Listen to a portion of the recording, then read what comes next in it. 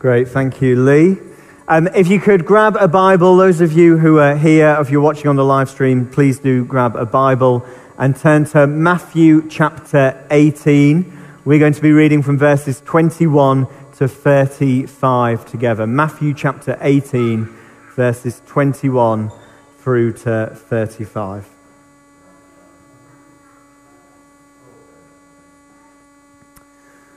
Then Peter came to Jesus and asked, "Lord, how many times shall I forgive my brother or sister who sins against me? Up to 7 times?" Jesus answered, "I tell you, not 7 times, but 77 times. Therefore, the kingdom of heaven is like a king who wanted to settle accounts with his servants. As he began the settlement, a man who owed him 10,000 bags of gold was brought to him. Since he was not able to pay, the master ordered that he and his wife and his children and all that he had be sold to repay the debt. At this, the servant fell on his knees before him. 'Be patient with me,' he begged, 'and I will pay back everything.' The servant's master took pity on him, cancelled the debt, and let him go. But when that servant went out, he found one of his fellow servants who owed him 100 silver coins. He grabbed him and began to choke him. 'Pay back what you owe me,' he demanded. His fellow servant fell to his knees and begged him, 'Be patient with me, and I will pay it back.'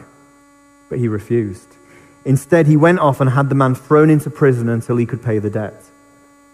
When the other servants saw what had happened, they were outraged and went and told their master everything that had happened. Then the master called the servant in. 'You wicked servant,' he said. 'I cancelled all that debt of yours because you begged me to. Shouldn't you have had mercy on your fellow servant just as I had on you?' In anger, his master handed him over to the jailers to be tortured until he could pay back all that he owed. This is how my heavenly Father will treat each of you unless you forgive your brother or your sister from your heart." This is the word of the Lord. So we're continuing our series today on the Lord's Prayer. Each week we take a line from the Lord's Prayer along with a passage of Scripture and ask God in prayer to teach us afresh to pray. Today we're looking at forgive us our sins as we forgive those who sin against us. And we're going to use these verses from Matthew 18 to help us think through some of that stuff. But as we have been doing at the start of each talk in this sermon series, can I invite you to stand and we're going to pray the Lord's Prayer together. These words will come up on the screen. So let's say this prayer together. Our Father in heaven, hallowed be your name. Your kingdom come, your will be done, on earth as in heaven. Give us today our daily bread. Forgive us our sins, as we forgive those who sin against us. Lead us not into temptation, but deliver us from evil. For the kingdom, the power, and the glory are yours, now and forever. Amen. Please do take a seat. Well, we've been going through the Lord's Prayer for the past few weeks together, and it's been quite a journey so far. We've been reminded, haven't we, that the Lord's Prayer is not about what we need, but it's about who we need. Jesus teaches us to pray to a person, the Father, and he answers by sending a person, the Holy Spirit. We've been reminded that as we adore our Father in heaven, our whole lives are recontextualized in the light of who God is. We've discovered, haven't we, that our needs are recontextualized in the light of God's goodness to us. We've learned that although God knows everything about what we need, he still asks us to pray, give us today our daily bread, to pray for our needs so that we remember that all good things come from God and from God alone, that he is sovereign and in control of our lives. And then last week, Lee encouraged us to pray for God's kingdom to come and for his will to be done on earth as in heaven, and to keep praying and to not give up, to be like that persistent widow that Lee introduced us to last week in Luke's Gospel. We should not give up praying. Now today we've reached a line in the Lord's Prayer that goes like this: forgive us our sins as we forgive those that sin against us. This idea that we've done something wrong and need to pray for forgiveness, that we need redemption in some way. And that we need to offer that to people around us. Now, this idea that we need forgiving or redeeming is an idea, I think, that seems to have gathered momentum, real momentum across the country over the past few weeks. This is a nation at the moment, a nation that is absolutely obsessed with football. It's amazing, isn't it, how many times I was walking through the city centre of Newcastle yesterday with a friend that had come up from London. We had a coffee together at Stack. And even at 10 o'clock in the morning, the amount of people just singing, "It's coming home, it's coming home, football's coming home." It's really gripped the nation. And by the way, the Archbishop of York shared this on social media yesterday. I don't know if any of you saw this. There's a Bible verse in Ezekiel chapter 40, verse 18, where God promises that he will bring victory to his people, strong victory by the south gate. Now, if that's not a sign that football's coming home, I don't know what is. Now, one of the reasons that we seem to be so obsessed with this whole, the whole England story at the moment is because of Gareth Southgate. So 25 years ago, England were in the last semi-finals that we played in the European Championships. And Gareth Southgate, who's now the England manager, was a player back then, and he took the decisive penalty that would basically ensure whether England would stay in the competition or go out. Now, Gareth Southgate missed that penalty that put England out of the Euros in that semi-final. Now, on Wednesday night, of course, Gareth Southgate masterminded the victory that saw us beat Denmark and has put us in the final today where we play Italy. And we pray that England will win and bring it home. Now, everybody in the press has been talking about Southgate's redemption story, that somehow Gareth Southgate had done something wrong 25 years ago and needed to redeem himself in order that he might be seen as good again, or that he might be seen as the leader that we really need him to be, like he's done something to make up for the stuff that he did wrong. Now, I found this whole narrative that's been going on in the press really fascinating. And what it highlights deep down, of course, is that we love a good redemption story. And why do we love a good redemption story? Because we know that we need redeeming. That deep down we know that we've done stuff wrong that God has to put right. To use biblical language, we have sinned. And that's why Jesus teaches us to pray, "Forgive us our sins as we forgive those who sin against us." Now, to explore this whole thing of forgiveness and why we need to pray for forgiveness, we're going to go through these verses that I just read out to us from Matthew chapter 18, verses 21 to 35. So please do keep that open in front of you. Let's start with verse 21. We'll work through these verses together. So Peter comes to Jesus and he wants to know, he asks Jesus, "How many times, Jesus, do I have to forgive somebody? Is it 7 times?" Now, to understand why Peter asks this question, why Peter asked Jesus if he should forgive 7 times, we need to understand some of the teaching, some of the Jewish teaching that was going around at the time that Jesus and Peter were having this conversation. So that there was some popular teaching going around from well-known rabbis of the day that you should forgive a brother or a sister 3 times if they sinned against you. So if somebody hurt you 3 times in the same way, the teaching was of the day, you need to forgive that person 3 times, which people thought was really generous. And if it happens again, if it happens a 4th time, that's it. Don't forgive them. They've had their 3 chances. Their luck is out. Now, Peter, of course, would have known this teaching. And Peter basically here is trying to be a little prideful and a little boastful and trying to say, Jesus, I know that the religious teachers say that I should forgive 3 times. But what Jesus do you think about me offering to forgive 7 times? Peter's basically trying to show how righteous and how good he is. What if I forgive 7 times, Jesus? Now, Peter was really expecting Jesus to be impressed with this. The Pharisees say 3 times, Jesus, but I say 7. Look at how good and perfect I am. Now look at Jesus' response in verse 22. Jesus says to Peter, I tell you not 7 times, but 70 times 7. That's how many times, Peter, you need to forgive. Now some of you are already sat there probably doing the maths. What's 70 times 7?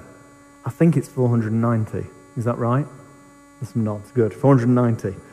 Does that mean that I have to forgive 490 times? Now, what Jesus is not saying here is that we need to keep a tally and a count.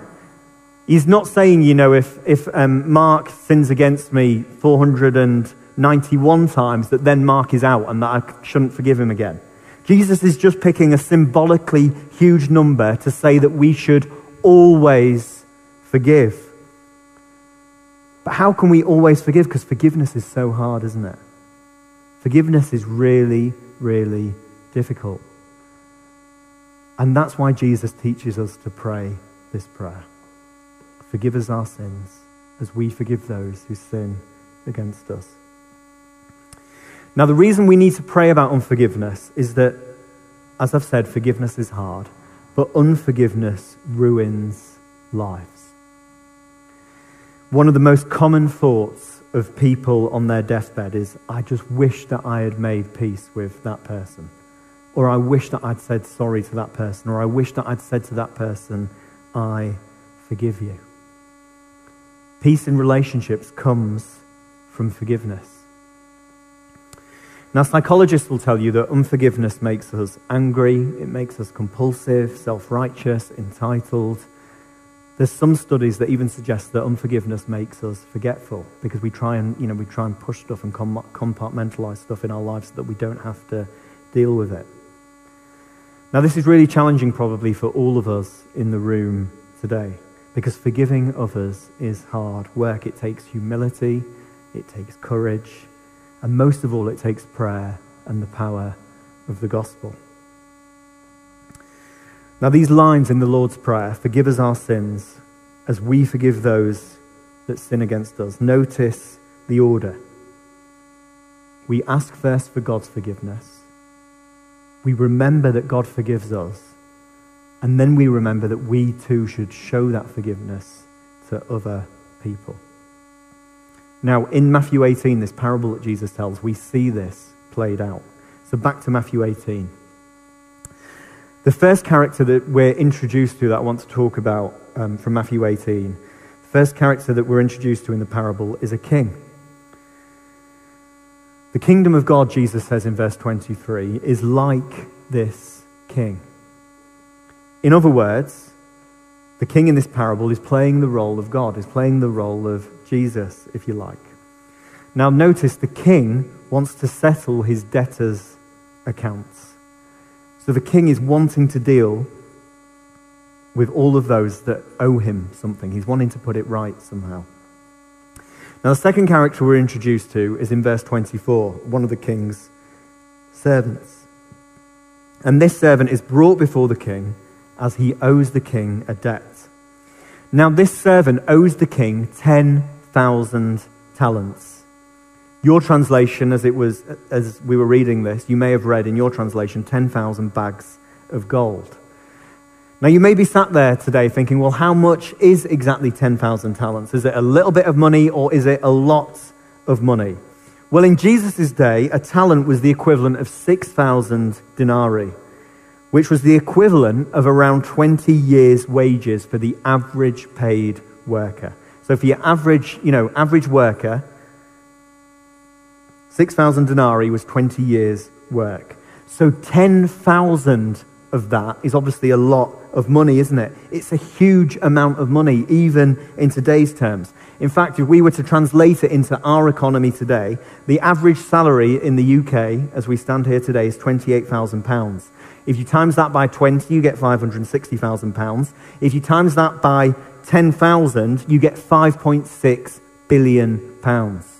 So this servant owed the king a lot of money. It was a huge debt.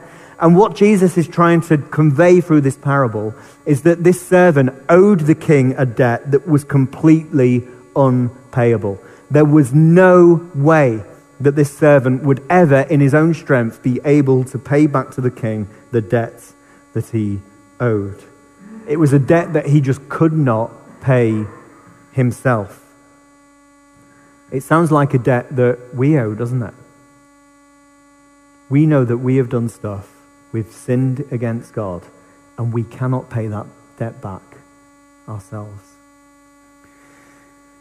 So this servant owes the king a huge debt. And look what happens next in verse 25. The king orders that this man pay the debt back himself, which of course is the king's legal right. And this debt is so big, as I've said, that the only way that this servant can possibly even begin to start paying back this debt is with his whole life. He owes the king everything that belongs to him and then some. Now, of course, this servant is in a terrible and desperate situation because of the debt that he's got himself in.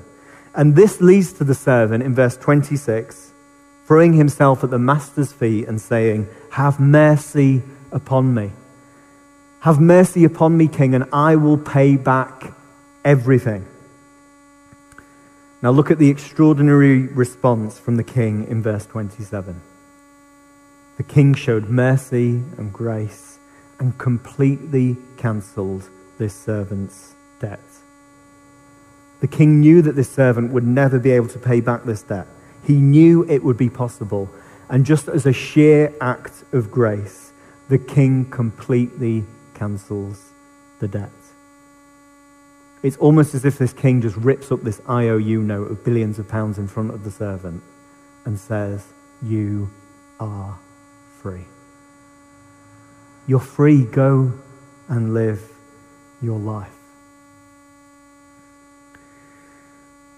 Now we have a king, don't we? His name is Jesus.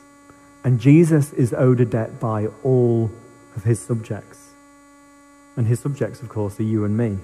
We owe Jesus everything. Every wrong that we do is not just a wrong that we, commit against our brother or sister or our friend or our spouse or our parents or whatever it might be. Whenever we sin, it's also a wrong that we commit against Jesus. And the problem is that our debt quickly stacks up because we know deep down, don't we, that there's stuff in our lives that aren't right.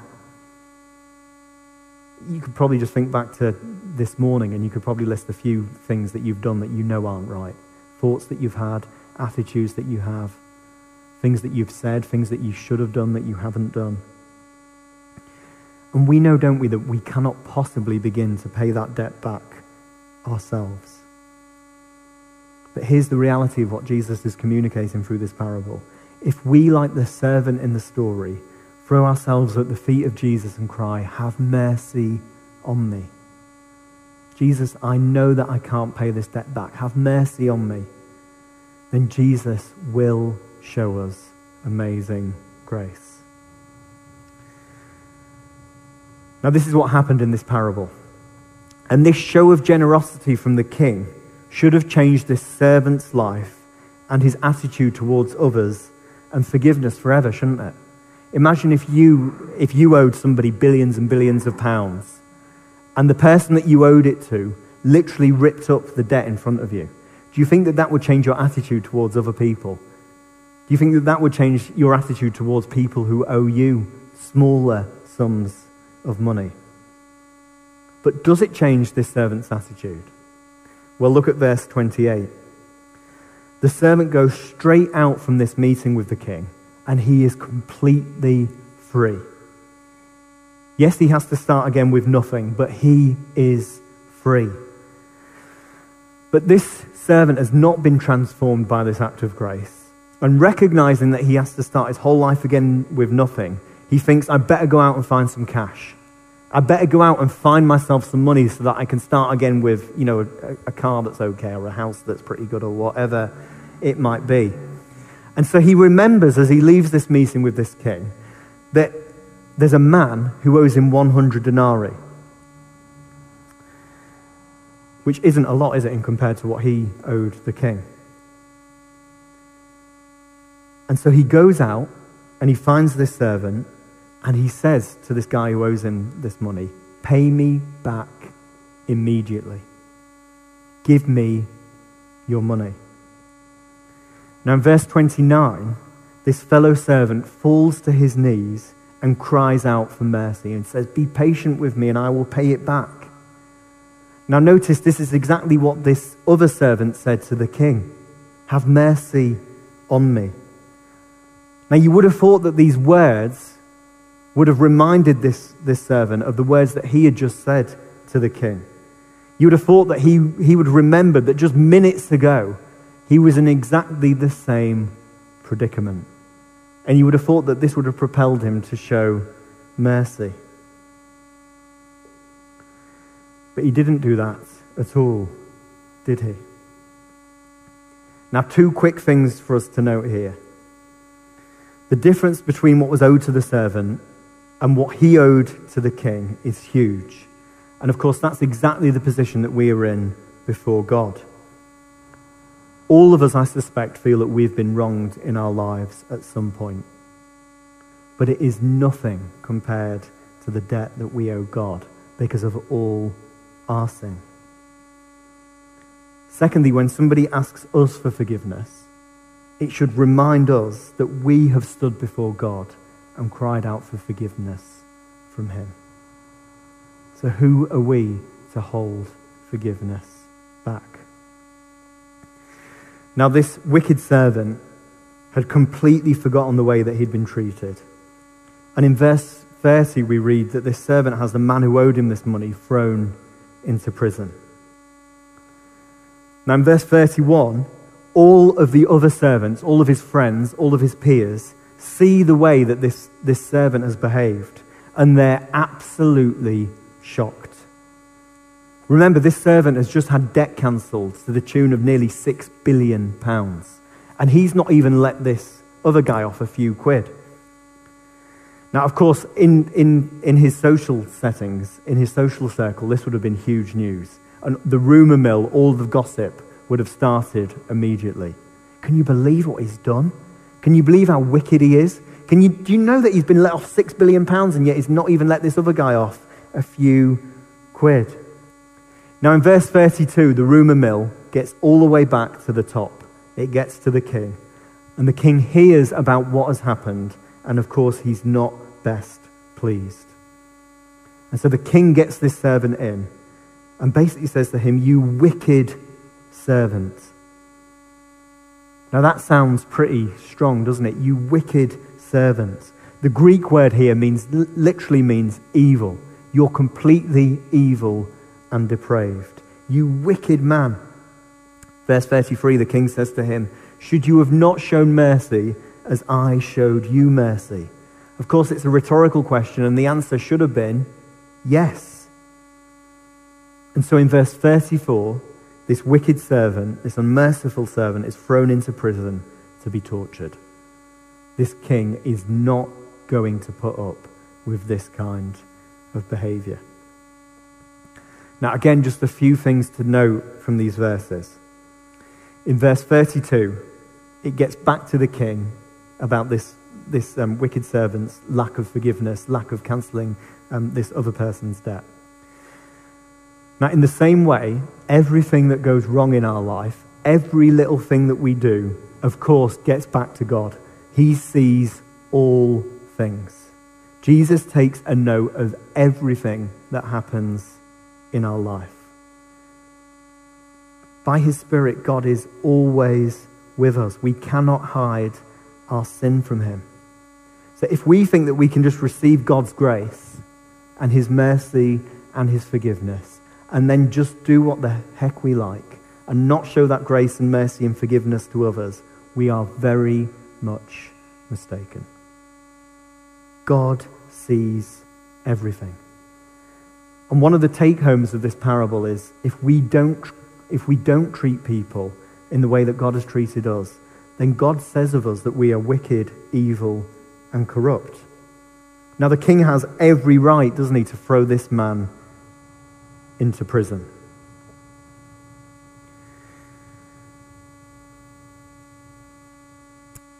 Louis Simades put it like this: To forgive is to set a prisoner free and to discover that the prisoner is you.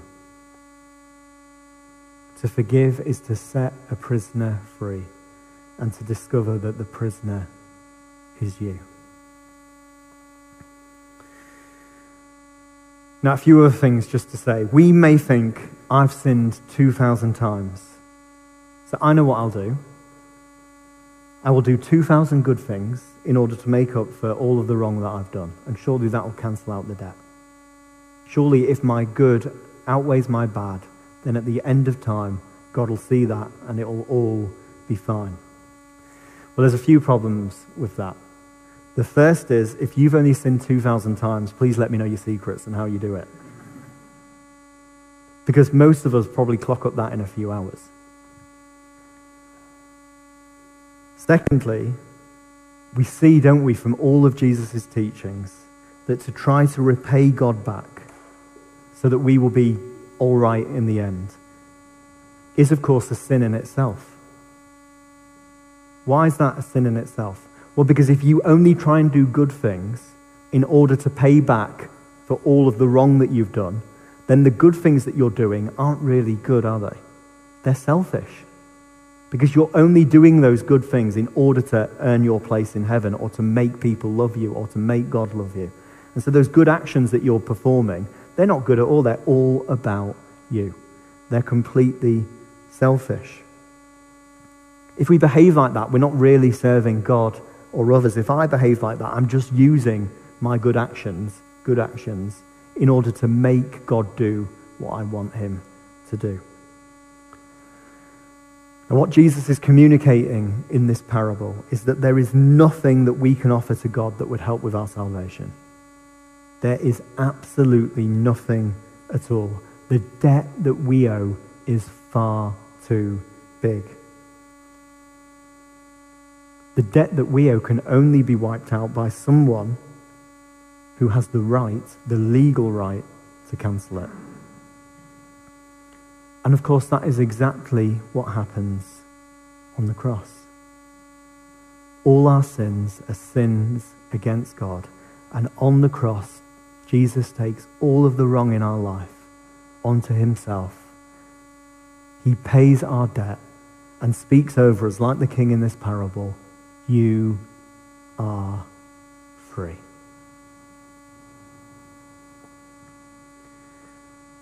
You see, Christianity, the message of the gospel is not self-help. And it never could be. As one person put it, I've forgotten who said this now, but it's about one beggar telling another beggar where to find bread. And the bread of life, who is Jesus Christ.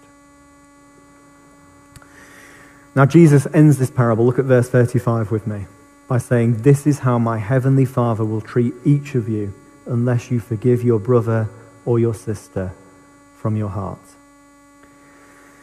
Now this is really strong stuff, isn't it? And does Jesus really mean here that if we forgive people, does Jesus really mean that forgiving people is the only way by which we can be saved? Is Jesus kind of tricking us into some kind of works righteousness here? That we have to forgive in order to be forgiven by God? Well, no, because then Jesus would be saying that we have to earn our salvation. And Jesus spends his entire ministry teaching against that. What Jesus is actually saying here is the debt that we owe that could never be paid. That was the whole point of the parable. But that truth should completely transform us. And it should propel us to respond to those around us who've hurt us with the same forgiveness and grace. Not in order to earn our freedom, but in response to the freedom that has been given to us. One commentary I read on this passage put it like this. Also, if we remember the occasion for telling this parable, Peter's question about how we must forgive a brother, we can see another application. When we find ourselves asking, when can we quit forgiving others, we see a symptom of a much larger problem. We are either forgetting or failing to appreciate just how much we ourselves had been forgiven by God and this is a grave sin indeed. Now this, of course, is why we need to pray, forgive us our sins, as we forgive those who sin against us. As we pray this line from the Lord's Prayer, perhaps you pray the Lord's Prayer every day. If you don't, I really recommend it. It's a great thing to do.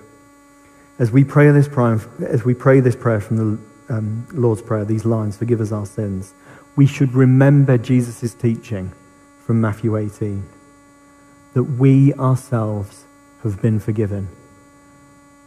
That one day we threw ourselves at the feet of Jesus and said, have mercy on me, forgive me my sin. We should remember that as we pray this prayer, and so we too should forgive others around us. Now, just some practical tips, some application, if you like, on how we can go about doing this stuff. And listen, none of this stuff is easy at all. And it may be that as I've been speaking today, as we've been reading these verses, there's just some stuff that's happened to you that is so horrendous and so painful and so awful that you just don't even know where to begin. You don't even know where to begin with forgiveness, or how do I forgive that person? How do I even bring it before God in prayer? It's so horrific. It might be that recently you've been through a really painful experience with somebody who's really hurt you, and it's just so tender and sore at the moment that it's sometimes just difficult to know what to do, isn't it? Well, remember that Jesus' grace and mercy and love is so wide and high and deep. And his promise is to be with you and to work through this stuff with you. So some practical tips on how to pray through this stuff.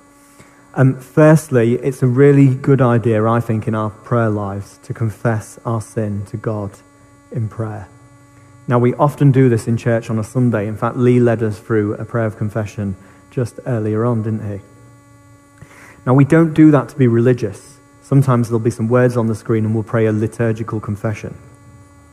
We don't do that to be religious, but we do it because Jesus commanded us to pray to God, forgive us our sins. It's not just something that we do because we're Anglican or because we're in the Church of England, although we do it because of that.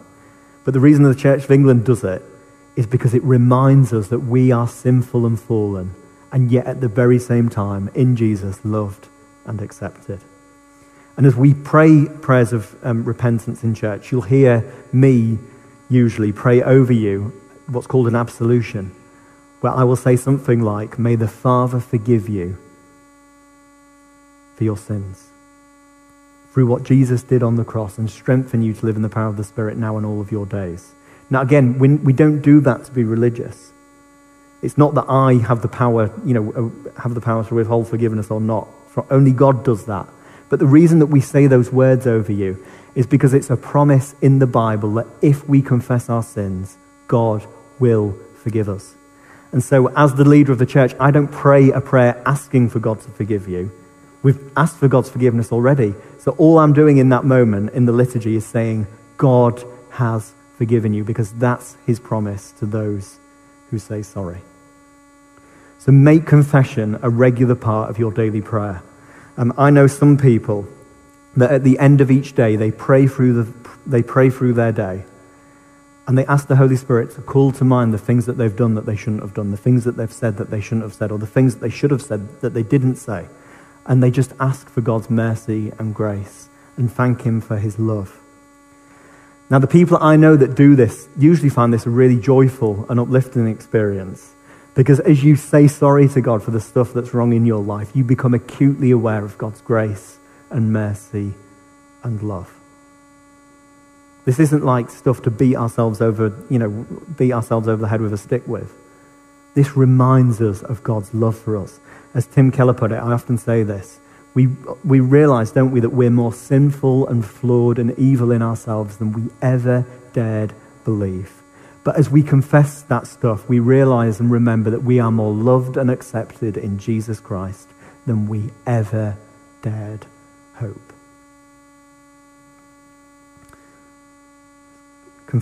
let's confess our sins.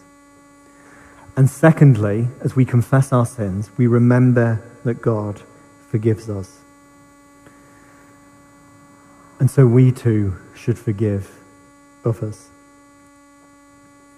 Now, as I've said, we recognize that it's not always easy to forgive those who've hurt us. And that's why we need to bring those situations and those people before God in prayer and ask for the Holy Spirit's power to help us to forgive.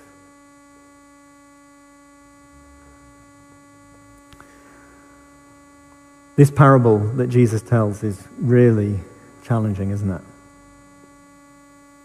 It's really profound. It's really deep. And it communicates to us the reality of the situation that we find ourselves in before God and with each other. St. Thomas is not a perfect church. We will get things wrong. I will get things wrong. There'll be times when I've, even without realizing it, I've done something, and you maybe leave on a Sunday away from a small group or from a church meeting and think, what the chuff was he doing? There'll be times, I'm sure, well, it's rarely happened yet, where I might think, what on earth was that person saying to me? Why does he think that about me? Or why does she say that about me? And it's just usually a complete misunderstanding. We're not perfect because the church is made up of human beings. But the call in prayer and the call in Jesus' teaching is to remember that all of us together stand before Jesus, having got things wrong. All of us stand before Jesus, having received his mercy and grace. And so all of us stand before Jesus as a community, and we extend that grace and that mercy to others. I think that if we can live out this teaching from Jesus, if we can really commit to praying for this stuff in prayer, it will have not only the most transformational impact on us as a church family, but on the people that we live with, on the people that we work with, in our schools, and ultimately across the city. Because where else apart from the church do you see this stuff really lived out?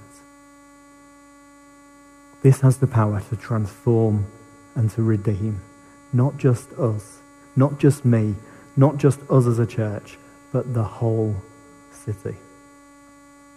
And so we pray again today, Lord, teach us to pray. And teach us to pray, forgive us our sins.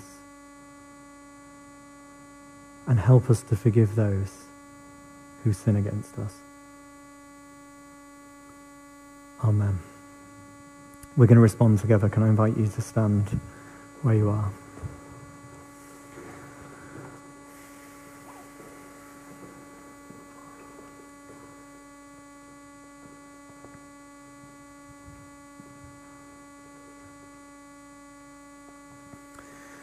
And we'll start, as we often do, just by praying, "Come, Holy Spirit of God."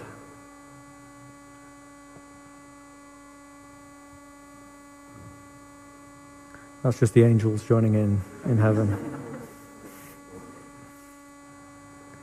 Come, Holy Spirit of God, and set our hearts on fire with love for you.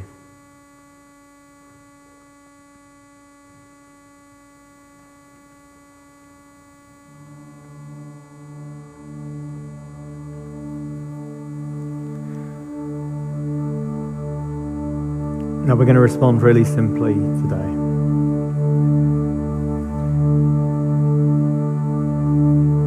It may be that as I was speaking, you've realized that there's things in your life that you need to say sorry to God for. It may be that you've realized that you have a debt. For the first time, maybe you've heard that you have a debt that you cannot pay yourself, but that Jesus has offered to pay it for you.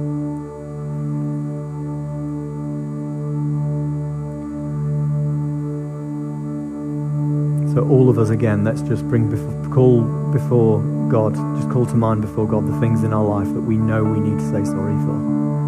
Those repeated patterns of behavior that we just can't escape from.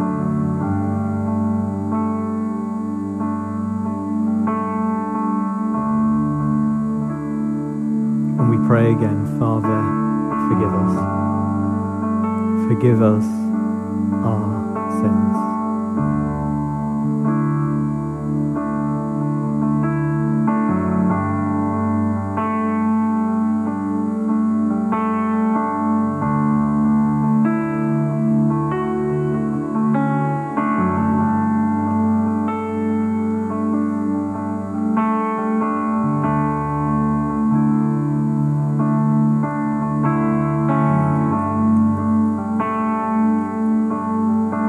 Now, for some of us, there's some stuff that's just been hidden for ages, which we really struggle to confess before God. And today, God wants to bring freedom to that.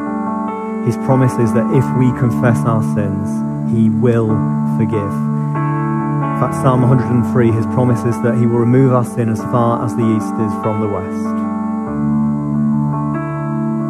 And so we pray for freedom for all of us today to confess our sins to our loving Heavenly Father.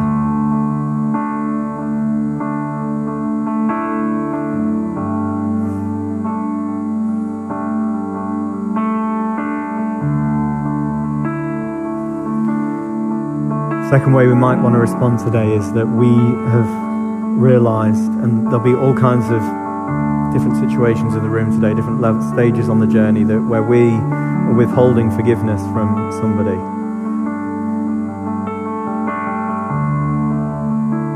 And look, forgiveness, as I've said, is not easy. It's a choice, but it's not an easy choice to make. It's often a process for people. And so we pray for all of us today who carry some of that stuff, for the Holy Spirit's power to forgive those around us. And as we do that, God sets us free too, because unforgiveness holds us back so much. And so you may just want to hold before God those things that you know you're really struggling with, the people that you're really struggling with, and ask for the Holy Spirit's power to enable you to begin that journey of forgiveness today.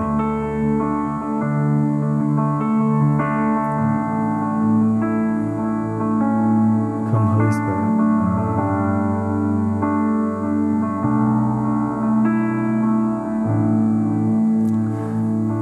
Ellie's going to lead us in a song to respond with in just a moment, but before she does, just two things to say. Firstly, if you want prayer about anything, perhaps some of the stuff that I've said today has really landed somewhere that's really quite difficult or sore for you, or it's just touched on something that you really need prayer for, or you just want to thank God that He's so full of love and grace and mercy for you, and you want to come before Him in prayer today and say, thank you, Lord, for the amazing grace that you have shown me. We'd love to pray for you today. So if that is you, if you want to make your way just down to this side area over here, there'll be some people that would love to pray for you. The second thing is I'm going to pray some words of forgiveness over you. And I'm going to speak the Father's forgiveness over all of us who have professed with our mouths that Jesus is Lord and have repented and believed in His good news. And receive these words. I'm not, in a sense, as I said, I'm not praying these over you. I'm speaking them over you because it's a biblical promise that when we confess our sins, God forgives. So church, may the Father forgive you by the death of His Son and strengthen you now to live in the power of His Spirit now and all your days.